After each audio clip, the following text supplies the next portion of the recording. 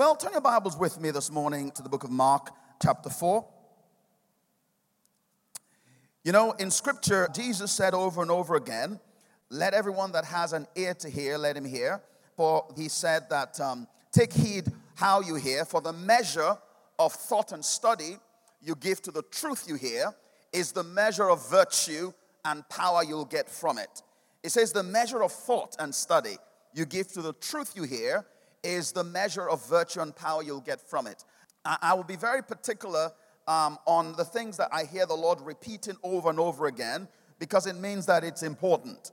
You know, for a few months now, we've been talking about the heart of it all. The heart of it all. And we've really spent some time on this. And I believe we've done so by the leading of the Holy Spirit. And that's because the Lord wants to put emphasis where emphasis needs to be placed. Amen. Because the Bible says that if the foundation be destroyed, what can the righteous do? It means the righteous has to go back and build their foundation again. Because if you don't have a secure and solid foundation, then everything you build in it will crumble. And what we've learned over the last few months is that there are certain things that will prevent the word from being productive in our lives. And God doesn't determine that, we do. Amen. He makes sure that we get the word. I say he makes sure we get the word. Amen. The Bible says the sower sows the word. If the Lord loves you, then it means that he's going to bless you. And the way he blesses you is that he will make sure you get the word. He says, my ways are not your ways, my thoughts are not your thoughts. As the heavens are higher than the earth, so are my ways and my thoughts higher than your ways. But I'm not going to leave you where you are. He says, as the rain comes down and the snow from heaven and doesn't return, but waters the earth and causes it to bring forth and bud, so shall my word be. So I'm not going to leave you where you are. I want to make sure you are productive. I want to make sure you are fruitful. So I am going to send you my word. Amen. The Bible says that blessed are those that hunger and thirst after righteousness, for what? They shall be filled. So the measure of your hunger is the measure to which God will send you his word. Amen. Okay? So he's going to send you his word. But then he goes on in Mark chapter 4 to say, you know what? That word is not productive by itself. I will send you my word. The Bible says God gives seed to whom? The sower. I will give you seed. If you desire me, I will come to you with my word. But the productivity of that word in your life is not determined by me. It is determined by you. And that's why we spent a lot of time looking at the parable of the soils. The parable of the soils. Let's go straight to Mark chapter 4, verse 18. We've looked at different kinds of soil or different kinds of heart. If your heart is hard, you will not produce. The word will not produce in your life. And we've looked at the solution to a hard heart. And then we looked at stony ground. But then in verse 18, he says, now these are the ones sown among thorns. They are the ones that hear the word, and the cares of this world, the deceitfulness of riches, and the desires for other things, entering in, choke the word, and it becomes unfruitful. So there are certain things that if they are planted in your heart, will grow up, and they will choke the word, the productivity of the word. So what does Jesus have on his mind here? He wants you to uproot the thorns. Say to your neighbor, he wants you to uproot the thorns. Because Jesus wants us to be productive. The very first thing God said to humanity, said to you and I in Adam, was be fruitful, multiply, replenish the earth, and have dominion. Have dominion. So these are the things that aim to take over our hearts and make us ineffective. But God wants us to be effective. I'll read Mark 4:19 again, but this time from the New Living Translation. Jesus said, but all too quickly, the message is crowded out by the worries of this life, the lure of wealth, and the desire for other things, so no fruit is produced. No fruit. Everyone say no fruit. Say it again, no fruit. He says that if you sow thorns in your heart, what will happen is the thorns are the cares of this life and the lure of riches and the desire for other things. Once you sow those things in your heart with the word, they will spring and grow up, and they will crowd out the word of God. Say to your neighbor, don't crowd out the word of God. So here we're talking about the seductive nature of wealth, or the lure of wealth. It says the lure of wealth will choke the word, and the lust for other things. And 2 weeks ago, when I continued this series, we examined how anything in your life, anything that is a desire, can become a lust. A lust. A lust is not just when we desire something that the word has forbidden. A lust is not just when we desire something that the word has forbidden. You know, desiring somebody else's wife or car. Desiring, to lie, or to feel that, you have to deceive. Yeah? Or it's not just when you desire something that is forbidden. We examined and explained the fact that anything in your life can become a lust once it has a higher priority in your heart than the Lord. Anything can become a lust once it has a higher priority in your life than the Lord. Now look at the book of Matthew chapter 6. And as we go through this message this morning, I want you to bear in mind that God has your productivity on his heart. He wants you to be productive. Yeah, he's not saying any of these things to cramp your style. Let me start from verse 31. It says, therefore do not worry, saying, what shall we eat, what shall we drink, or what shall we wear? For after all these things the Gentiles seek.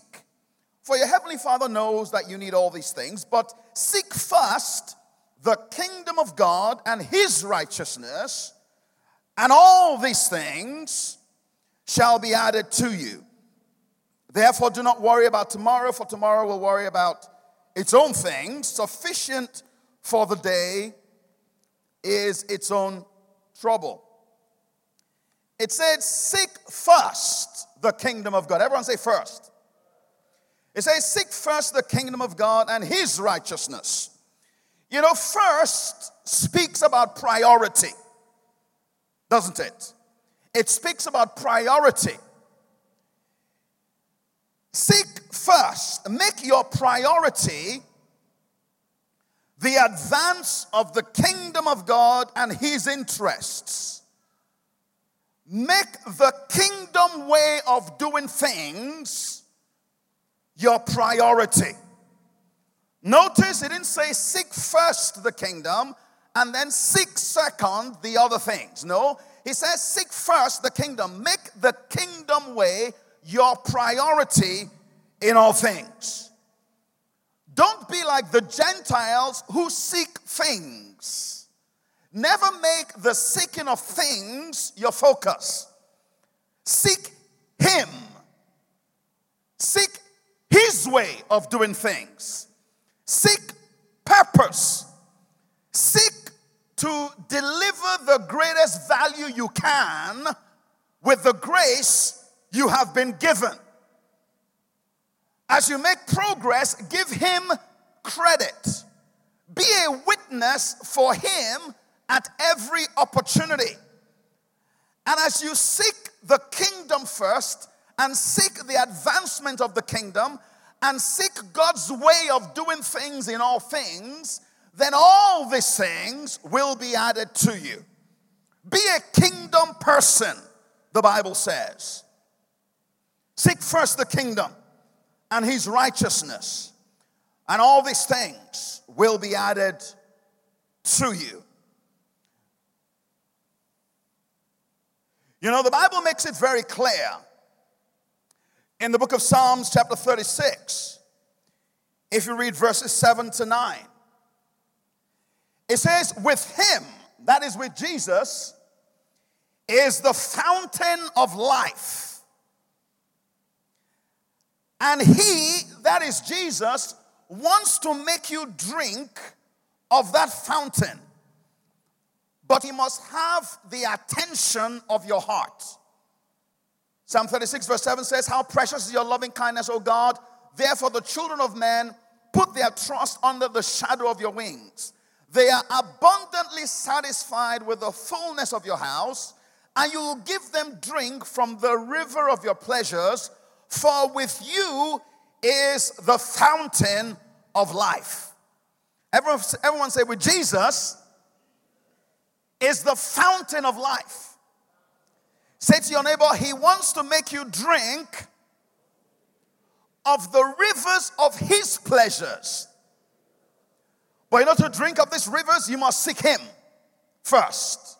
You must seek his way of doing things. Because if you don't, nature abhors a vacuum. If your heart is not focused on him and advancing his cause and seeking his way of doing things alone, the lure of the seduction of wealth will take over your heart. Amen. It is seductive. It creeps up on you. You can't resist it in your own power. You must seek him first and seek him alone. Because with him is the fountain of life.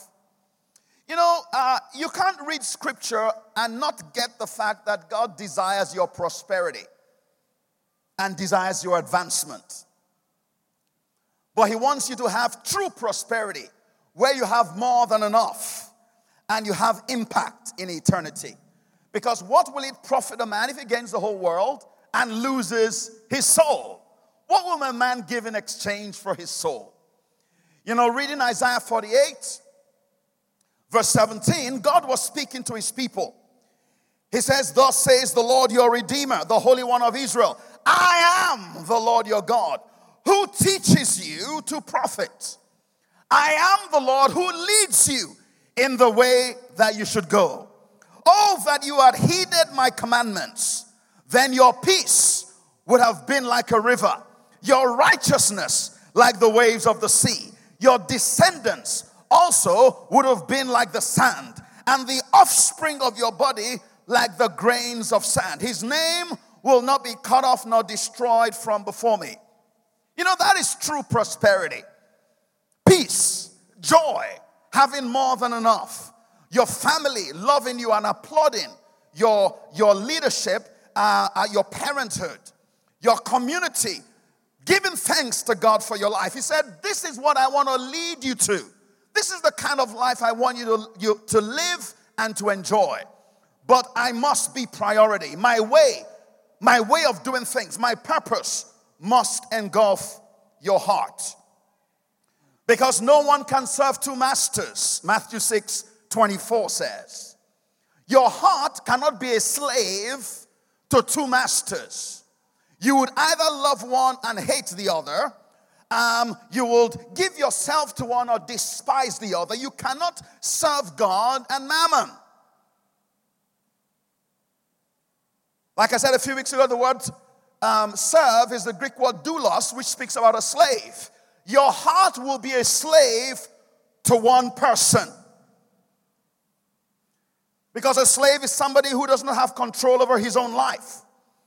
A slave is someone who must give his master exclusive loyalty.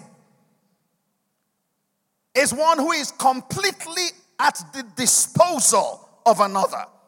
So imagine a slave is working on something and the master says, no, leave what you're doing and go over there. The slave doesn't argue. The slave doesn't say, don't you understand how important what I'm doing is? The slave doesn't say, don't you see that I must feed my family? Shandai. Does that mean that you shouldn't feed your family? Of course you should. But your master wants you to feed your family. Are you with me? But the way your family is going to be fed is when you follow him.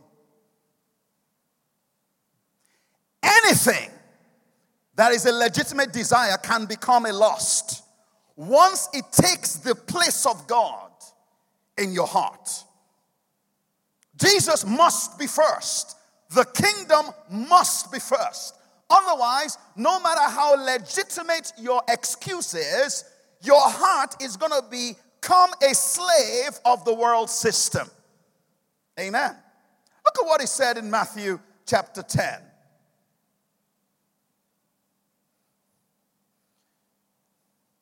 Matthew chapter 10, verse 37. Hallelujah.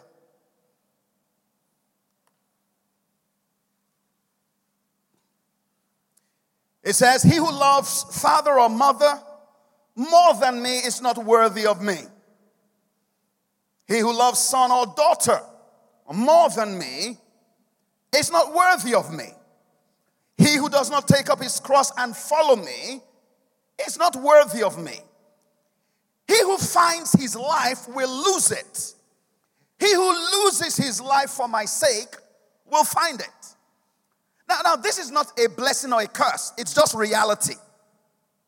Jesus is giving us insight into the true state of things. He's saying, do not be deceived. If I am not the Lord of your heart, if there is anybody, actually let me read it from the Amplified before I explain this a little bit. Hallelujah. You know, we have been praying for revelation. If you've been for any of our prayer meetings on Sunday morning or Thursday evening, one of the key things we pray about is what? Is revelation. I know God answers prayer. Now, revelation is when you see things the way God sees them. So you see your job the way God sees it. You see your family the way God sees it. That's what revelation truly is. Revelation shows you the way God sees your life. Okay? So when we pray for revelation, let me tell you what is going to happen. All of a sudden you'll realize circumstances will arise in your life that will show you where your true priorities lie. And you know, the first time you receive revelation of what is really going on in your life is not the first time God knew about it. He's just in his mercy, just showing you what the true state of things is. So circumstances will arise that will show you the true state of things. In order for us to be fruitful, Jesus must be Lord of our lives, Lord of our time, Lord of our decision making, Lord of our priorities. And if he isn't Lord, he will reveal to you in the circumstances of life the fact that he isn't Lord at the moment. Amen. And that is a manifestation of his mercy, because he wants you to make those corrections. Verse 37 says, he who loves and takes more pleasure in father or mother more than in me is not worthy of me. And he who loves and takes more pleasure in son or daughter more than me is not worthy of me. He who does not take up his cross and follow me, cleave steadfastly to me, conforming wholly to my example in living, and if need be, in dying, is not worthy of me. Whoever finds his lower life will lose it, the higher life. Whoever loses his lower life on my account will find it, the higher life. So what is on Jesus' mind? For you to find the higher life, isn't it? But in order to find the higher life, you must lose what? The lower life. And the lower life is a life of self-preservation. It's a life of self. It's a life where you are protecting your own self-interest. It's a life where it is possible for other people to be the Lord of your life apart from him. Hallelujah. It's not going to work. It's not going to work. The Lord must be first in all things. You know, next week I'm going to give you a lot of different examples in Scripture. But I think at this point I should remind you about what happened to Abraham and Isaac. You know, the Lord blessed Abraham with Isaac, didn't he? But then the Lord came to Abraham and said, I want you to sacrifice your son. So that which the Lord had blessed him with could very easily become an idol. Yeah? And you know, imagine God gives you a car, or gives you a job, or gives you a child, or gives you a wife. And he says, you know, I'm going to demand something from you that will require you to be away from your wife for a bit. So I know, Jesus, I cast you down. Or away from your husband for a bit. Or your kids might be away from you for a bit. Wow. Hallelujah. You know, when the Lord tested Abraham, and Abraham demonstrated that he was the Lord of his life, in all things, Abraham's life expanded. You know, Abraham and Isaac went up to that mountain together. And they came down together. But you know, it was clear to Abraham and to Isaac when they came down that mountain that the Lord was between them. You know, if Isaac had had the illusion that he was the Lord of Abraham's life, that whole mountain scene showed him that, you know, there is somebody that is Lord over my father. Are you with me? Yeah? Jesus must be the Lord of your life. He's more important than your father, your mother, your husband, your wife, your children. Now, if he is truly the Lord of your life, he will lead you and your family into true life. Because it is his life and his productivity for your life that he has on his heart. Praise the Lord. Look at James chapter 4, verse 1.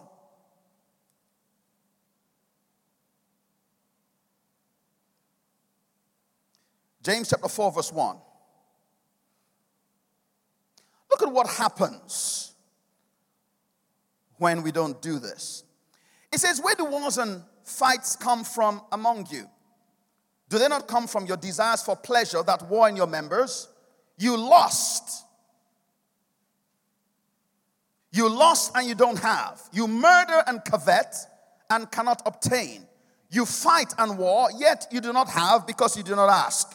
You ask and you do not receive because you ask amiss that you may spend it on your pleasures. You know, this is what will happen. This is what will creep up on you when Christ is not the Lord of your life. When your heart is not seeking the kingdom purpose and kingdom way of doing things. It might be shocking for you to realize that this letter of James was written to Christians. You would think he was writing to the world, but if you read James chapter 1, you would see that this letter was written to the brethren who were scattered abroad by persecution. Now, how does a Christian come into a place where his heart is covetous and he is willing to bribe and steal, yet come into church and lift up his holy hands? How can a Christian get to this point where all they are asking for from God in times of prayer and petition is things that would luxuriate their life of lusting? So you have put this thing ahead of God in your time, in your priority, in your energy, and you come to him to ask you to bless you with more of it. And on the inside, you don't feel any conflict. What will get a Christian to this place? I believe it is purely because our hearts are not consumed by him, and therefore we give into the lure, the seduction of the ways of darkness. It is seductive. It happens step by step. It is incremental. You know, you should, on YouTube, you should watch, there's this incredible video on YouTube by a social psychologist called Philip Zimbardo called The Lucifer Effect. The Lucifer Effect. Go watch it. And he did this study of how good people end up doing evil things. You know, we pray, you get the job, you get promoted. In fact, the government calls you and you end up in Aso Rock. And then we don't hear from you anymore. And whenever we see you on television and you are speaking, we hear you telling lies. And we think, isn't that brother so and so? In fact, I remember I was in church when they prophesied on him. You need to go watch The Lucifer Effect. Because good people are capable of doing evil things. It is not just the bad apple.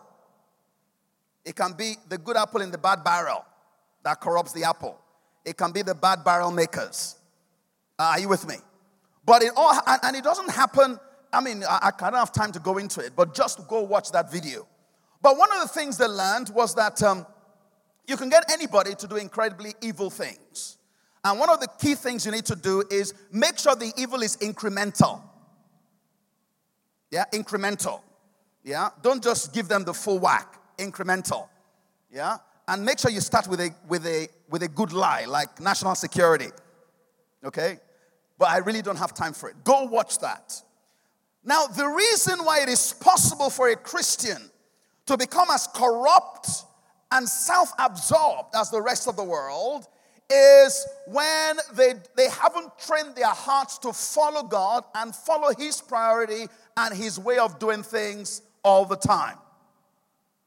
So we must begin by training our hearts. We must begin by training our hearts to prevent the planting of thorns or to uproot any thorns that currently exist. Because you know what? If you just ignore those thorns, as the word is planted in your heart and continues to grow, those thorns will grow as well, and they will choke the word and will make it unproductive. So we need to enroll in heart training. We need to train our hearts. And God, who loves you and is leading you, would lead you through circumstances where your heart will be trained. Say to your neighbor, God is going to lead you through circumstances that will give you the opportunity for your heart to be trained. If you don't learn the lesson, He will enroll you in the same course again because He loves you. Some of you are saying, no. It's because He loves you. Look at Luke 16. Let us look at some of these things. You know, these things are important. These things are important. We want to be fruitful. And I want to be fruitful like the rest of them. But what's the point of being fruitful when you've got thorns in your heart? They're going to choke the word. Yeah, your fruitfulness is going to be hampered. So He wants us to work on our hearts. He wants us to focus on our hearts. Hallelujah. Look at Luke 16. Yeah, there's no way to start apart from this. This is where you start. And revelation will come to show you the true state of things. You know, one of the prayers I learned many years ago to pray over my life, and I actually learned it from Rick Joyner, the writer of The Final Quest, and he used to pray this prayer, so I essentially stole it from him. And he said, he used to pray this prayer that God, show me the level of my present deception regarding what I know. You know, because we think we know, don't we? He said, Lord, show me the level of my present deception. So give me true revelation about the true state of my life. I know I'm accepted in Him. I know He loves me. I know I'm going to heaven. But I need revelation concerning the true state of my life. Show me my true condition. Let me go through your judgment before I stand before the judgment seat of Christ. I think it is great mercy when God judges you now and brings revelation concerning His judgment before you get there. Because guess what? When you get there, you can't correct it. So I've been praying, Lord, show me the level of my present deception regarding what I know. Look at Luke 16, verse 10. Just before he talks about, okay, yes, let's read from verse 9. No, verse 10. He says, he who is faithful in what is least is faithful also in much. He who is unjust in what is least is unjust also in much. Therefore, if you have not been faithful in unrighteous mammon, who will commit to you or to your trust the true riches? If you have not been faithful in what is another man's, who will give you what is your own? No servant can serve two masters. For either you will hate the one and love the other, or else you'll be loyal to the one and despise the other. You cannot serve who? God and mammon. Now, who do you think Jesus wants us to serve? He wants us to serve God, doesn't he? Because that is the key to our fruitfulness. Because it's with him that the fountain of life exists. Now, he's saying that in order to ensure that you serve me and you don't serve mammon, I am going to lead you through a path where I will give you the opportunity to train your heart to focus on me. It is called the path of faithfulness. Everyone say the path of faithfulness. So God is going to lead you through this path because this path is going to help you or give you the opportunity to train your heart to make him the Lord of your heart at all times. Are you with me? Now, it is not up to God to make you faithful. Do you know God cannot make you faithful, just like God cannot make you humble. Yeah? I mean, when you pray the prayer, God, give me patience. He doesn't just throw patience at you, does he? What the Lord will do, he listen and will answer your prayer. And he would connect you with somebody that tries your patience. That's revelation right there. Might be a husband or wife. Be careful if you pray that prayer before you're married, because the Lord might won't bless you. God, give me patience. What he will do is he would lead you through a situation that requires patience. And when you exercise yourself in the word in that situation, guess what happens? The fruit of patience will develop on the inside of you. Yeah? God, make me humble. The Lord doesn't make people humble. What he does is he would lead you through a situation where you have the opportunity to exercise humility. Are you with me? Okay, good. So, in order, if you pray the prayer, Lord, I want to seek you. I want to seek your kingdom. I want to live the life of God. I want to be fruitful. I want to experience your fruitfulness. You know what he will do? He will lead you through a path where you have the opportunity to be faithful. Because when you are faithful and focusing on him, you will keep your heart secure and you will keep him the Lord of your life. Now here, he outlines 3 levels of faithfulness. He says, he that is faithful in least is also faithful in much. He that is faithful in least is also faithful in much. God will use the little to help you train in the area of faithfulness.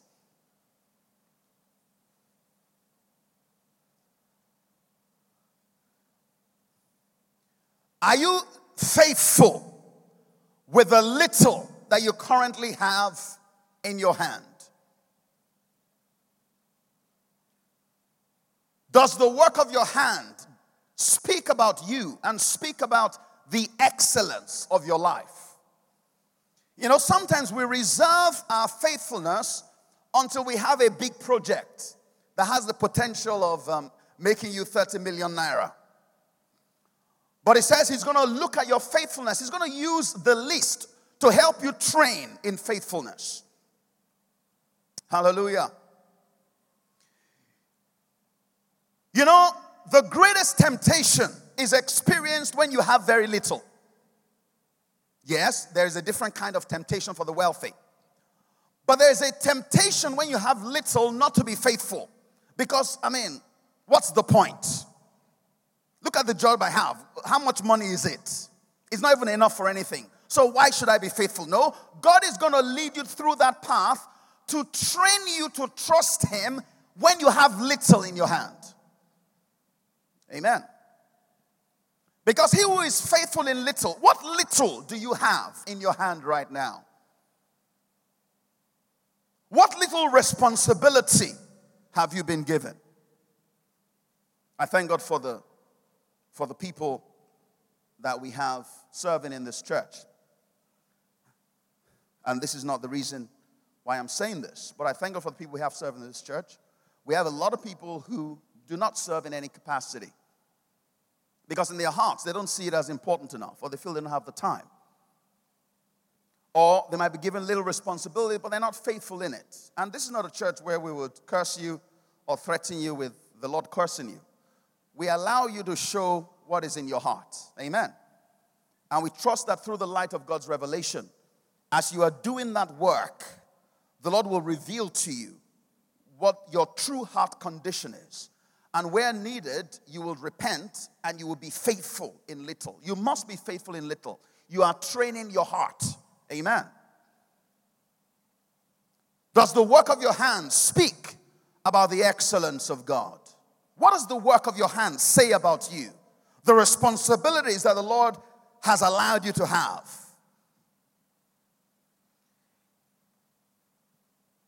When you are faithful in little, you are uprooting thorns from your heart. And you are preventing new thorns, new value systems, devilish value systems from being rooted in your heart.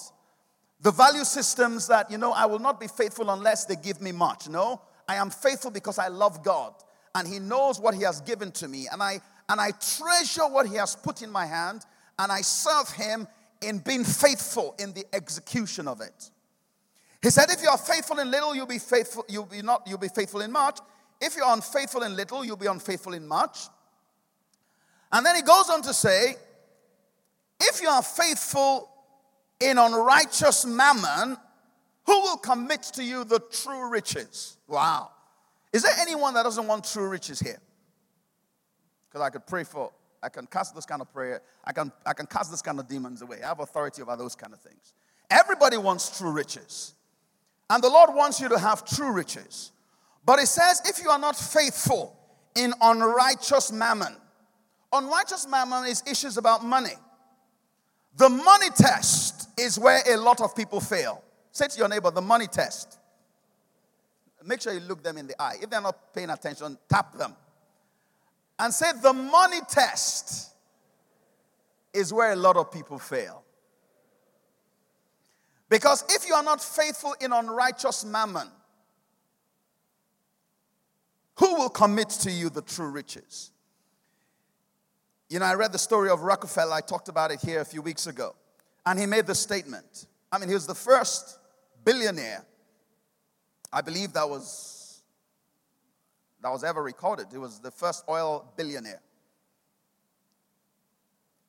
And he made the statement. He said, I never would have been able to tithe the first $1 million I ever made if I had not tithed my first salary, which was $1.50 per week. Now, $1.50 was not his tithe.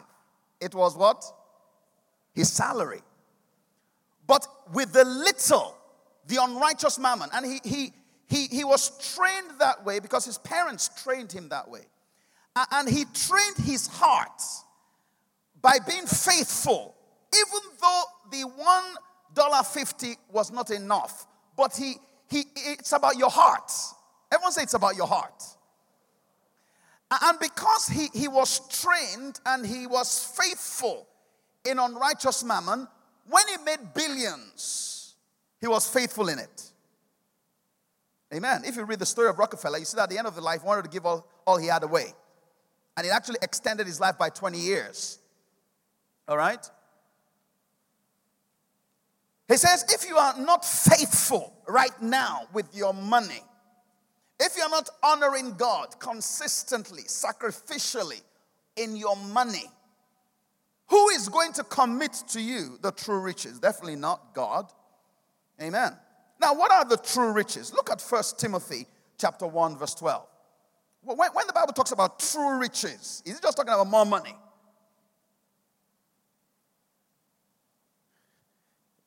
Is the richest person in the world truly rich? I don't think so. Look at 1 Timothy chapter 1, verse 12.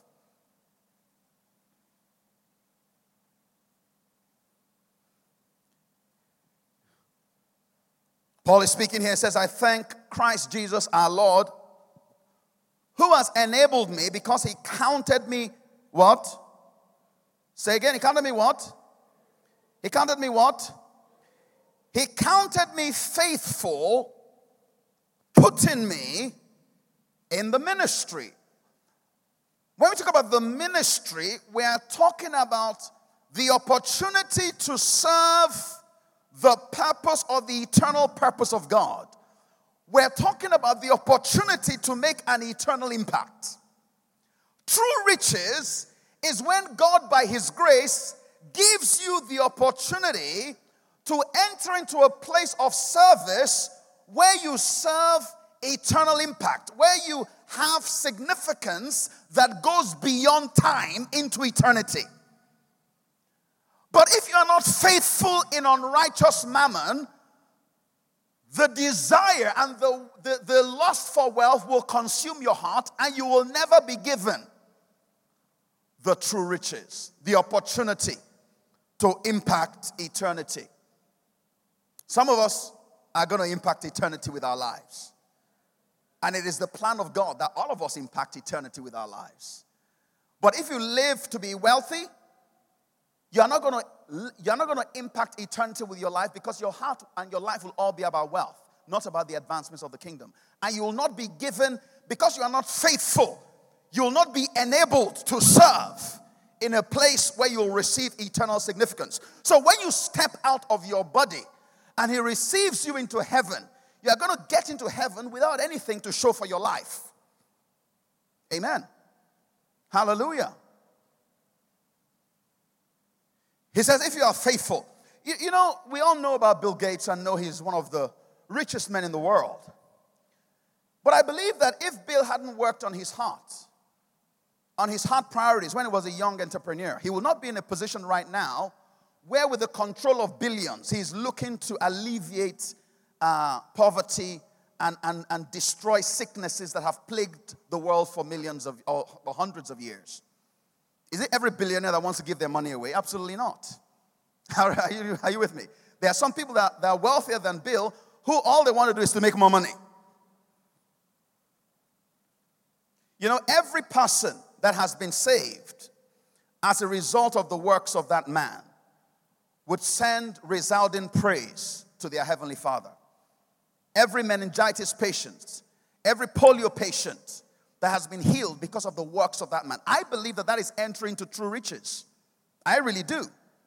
Where God, by His mercy and by His grace, allows you to come into a place where you begin to fulfill purpose and do things that impact people's lives and causes praise and causes deliverance and even causes the gospel the opportunity to get into their lives. But if you are not faithful in unrighteous mammon, if your heart is not trained in faithfulness with the little you have, you will not be given the true riches. Lastly, he says, if you are not faithful in that which is another man's, who will give you your own? Wow. If you are not faithful in that which is another man's, who will give you your own? You know, I believe that the Lord is showing us, He's trying to help us to uproot thorns from our hearts. You know, there is a death, and I mean D-E-A-T-H. There is a death that you go through when you serve others that will help you train your heart more than anything else you can ever do.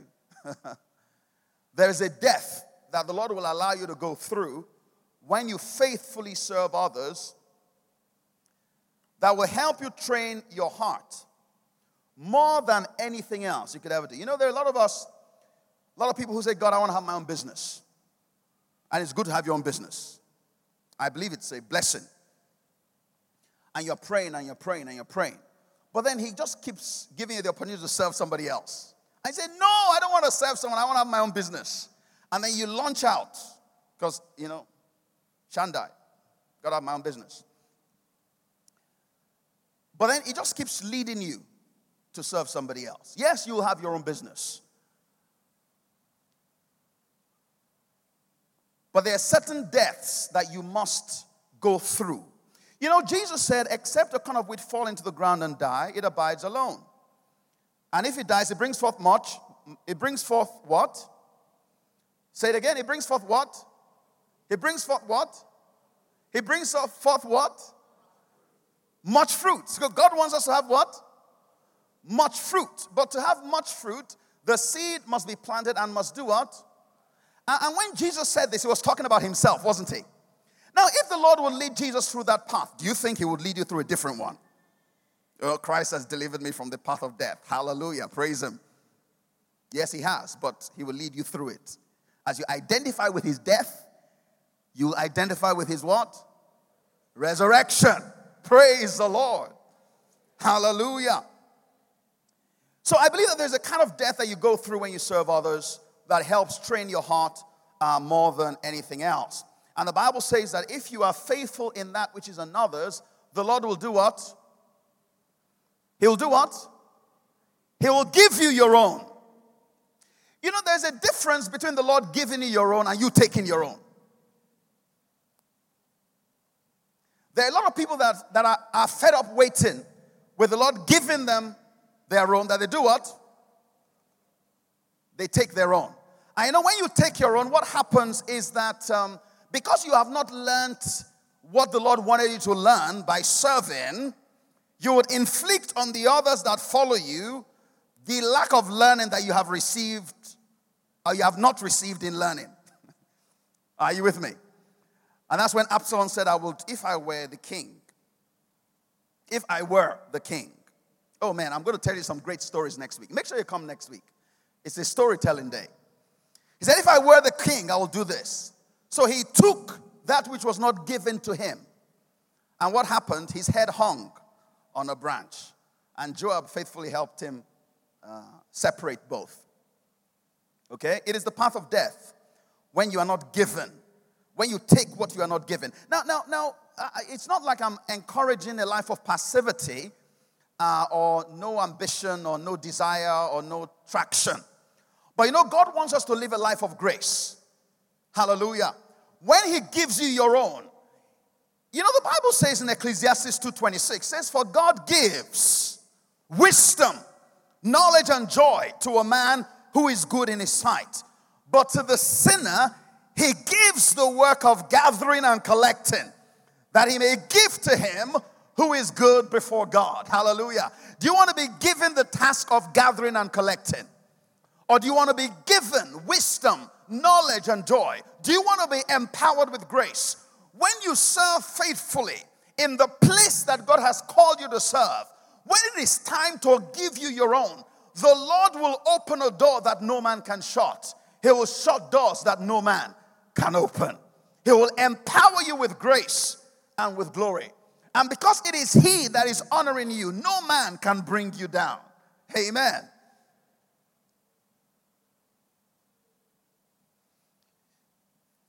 You know, when you serve another faithfully, and the Lord gives you grace, the Lord will open doors for you that may look shut. But on the inside, you know that this is what he has opened. And you will fight the good fight of faith. And you'll walk into the impossible. You will learn how to discern the doors that he has shut. You know, there's some opportunities that come up that look great and wonderful. But because you have died to self-ambition, it is not opportunities to make money that excite you. It is opportunities to fulfill purpose. So there might be a wide open door. As you move toward that door, on the inside, he lets you know he has shut that door, and you will turn away because you have trained your heart to follow him. Are you with me? Is someone listening to me this morning? It is not every open door that you walk through. It is not every shut door that you turn away from. Hallelujah. But when your heart is possessed by advancing the kingdom and fulfilling the will of God and advancing righteousness and receiving only what your faith can receive and what God gives you, then even if a door is shut to you and he says, this is what I've given you, you will push through it by faith and you will apprehend that which God has ordained for you. Hallelujah. This is living the high life. This is living the high life. You'll never be a great leader in any capacity if you are not a great follower. The ability to follow is cultivated in the death of service. Hallelujah. Because the Lord will put you with people that, man, you could do better than. Are you with me? But he wants you to learn. And that was why David became such a great leader. Because the Lord knew what he was doing when he put him under Saul. And because David took the opportunities and he learned, the Lord exalted him. And he became the greatest king of Israel. Elisha could go twice as far as Elijah because he served him from his heart. Joshua led the people into the promised land only because he served Moses faithfully. You know, there's a scripture that really jumps out at me. You know, the Lord told Moses to come up to get the commandments, and Joshua was with him. And he got halfway and told Joshua to wait for him. And he went ahead into the presence of God. And Joshua was sitting there for 40 days.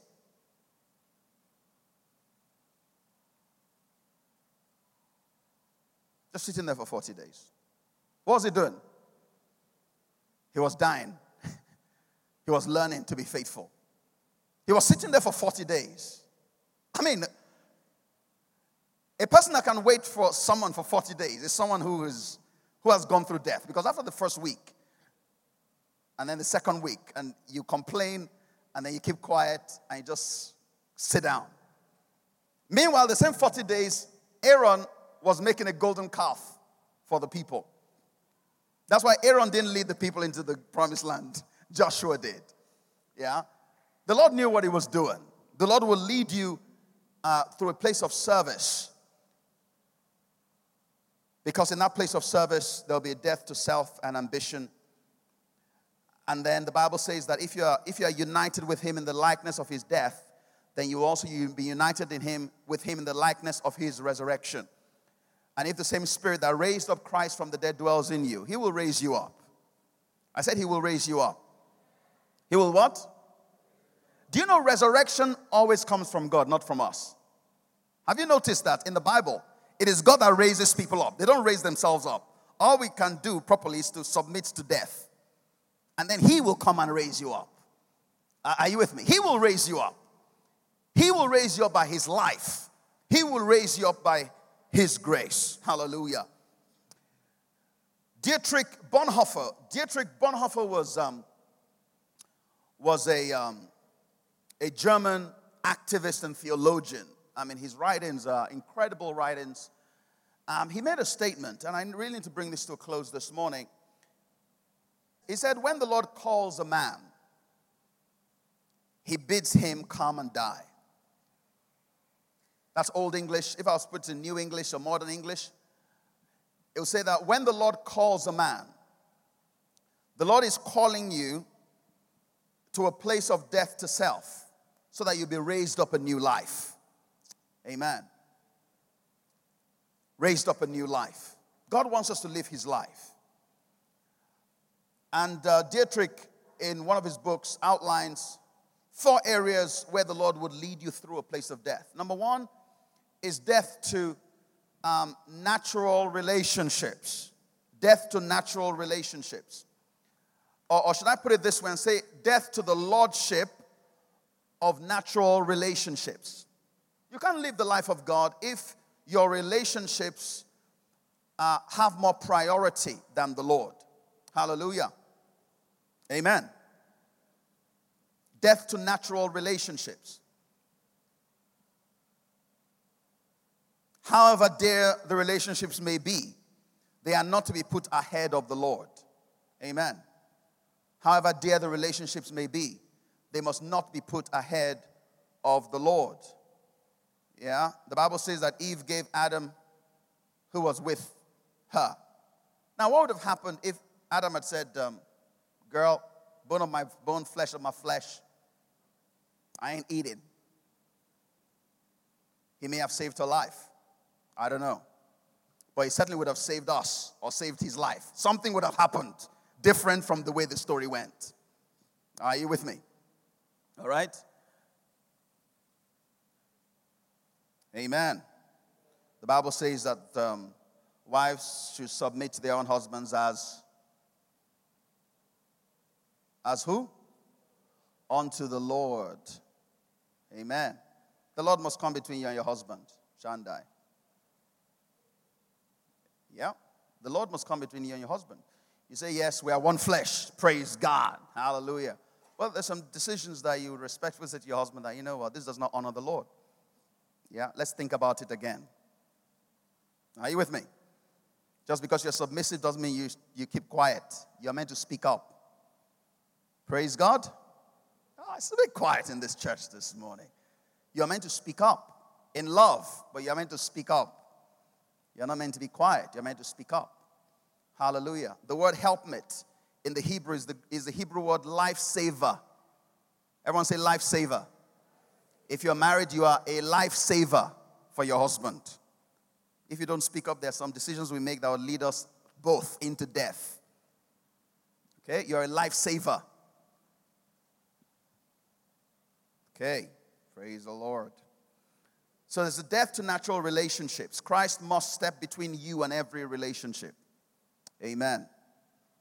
Yes, we're meant to honor our government, but there are places where, as a child of God, you say to your government, you are doing the wrong thing. Yeah? If the government says that we've decided that churches should not meet anymore, we will still meet. Say, we love you, but we are going to meet. Because there are some things that are legal, but are not moral. There are some things that are legal in society, but they are against the law of God. We obey God rather than men. Amen. Hallelujah. So number one is death to natural relationships. Number two is death to success, where success becomes Lord. Dietrich said, success is a veneer that covers the emptiness of the soul. How can we overcome the world if we embrace its passion for success at any cost? We must lay our cherished dreams at the feet of our crucified Savior. You must be able to decide that if I can't have it by faith, I don't want it. Yeah, there should be nothing that you must have at all costs. If I cannot have this success by faith and by doing the right thing, I don't want it. You need to be able to make that decision in your heart. Your heart is not going to have success at all costs. You don't want success at all costs. You only want the success that honors God. You need to make that decision. Otherwise, Satan and the lure of wealth and the deceitfulness of riches will take over your life and lead you to destruction. Number three is death to the flesh.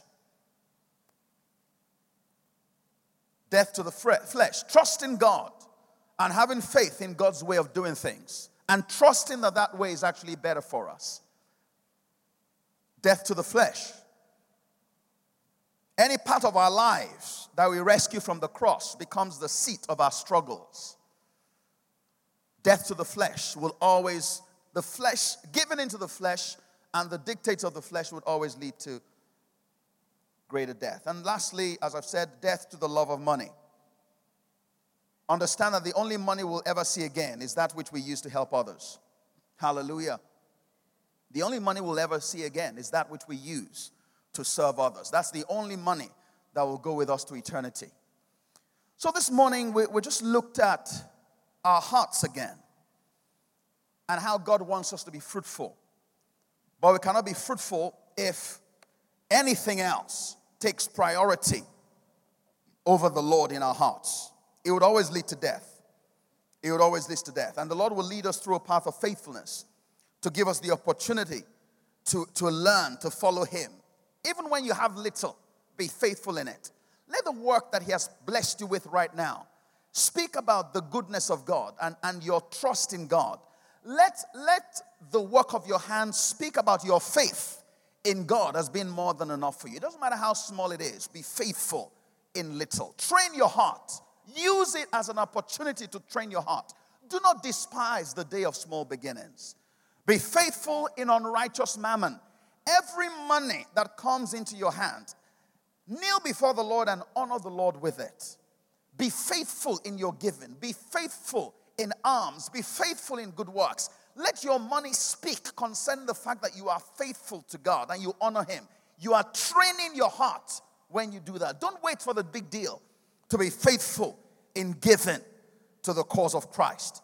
And lastly, be faithful in that which is another man's. It's one of the most difficult things that will be required of you. It might be in the church where you feel you're smarter than the leadership. It might be in your office, when you feel you're smarter than your boss or smarter than the CEO. He says, be faithful in that which is another man's, because he's going to use that person to train you to trust him, even in that kind of situation. And that is going to bear fruit unto eternal life. And when you have proven yourself faithful, you are going to go through in every single aspect of these, whether it's faithful in little, faithful in unrighteous mammon, or faithful in that which is in others. You will go through a period of death. Because when you give that money, you will think your life is over. How am I going to ever make ends meet? Like the widow of Zarephath. When you are faithful in little, it will be like nobody's appreciating me. Even though I gave all this time, I was able to excellently produce this work, but no one is acknowledging what I've done. You will go through a period of death. When you serve that which is another man's, the other man may even be trying to kill you, like Saul tried to kill David. You will always go through that period of death. In your heart, something will die. But what is dying are those thorns that you have planted. What is dying are those ways of the world that you have planted. And you are given access to the Spirit of God to come and raise you from the dead. And when he raises you from the dead, you will never die again. You will be raised by the power of an endless life. You will be honored and exalted like Christ was exalted. And much glory will come to your life and come to the Lord as a result of what you have done. Hallelujah. And this is how we walk in the life of God and in the power of the new covenant.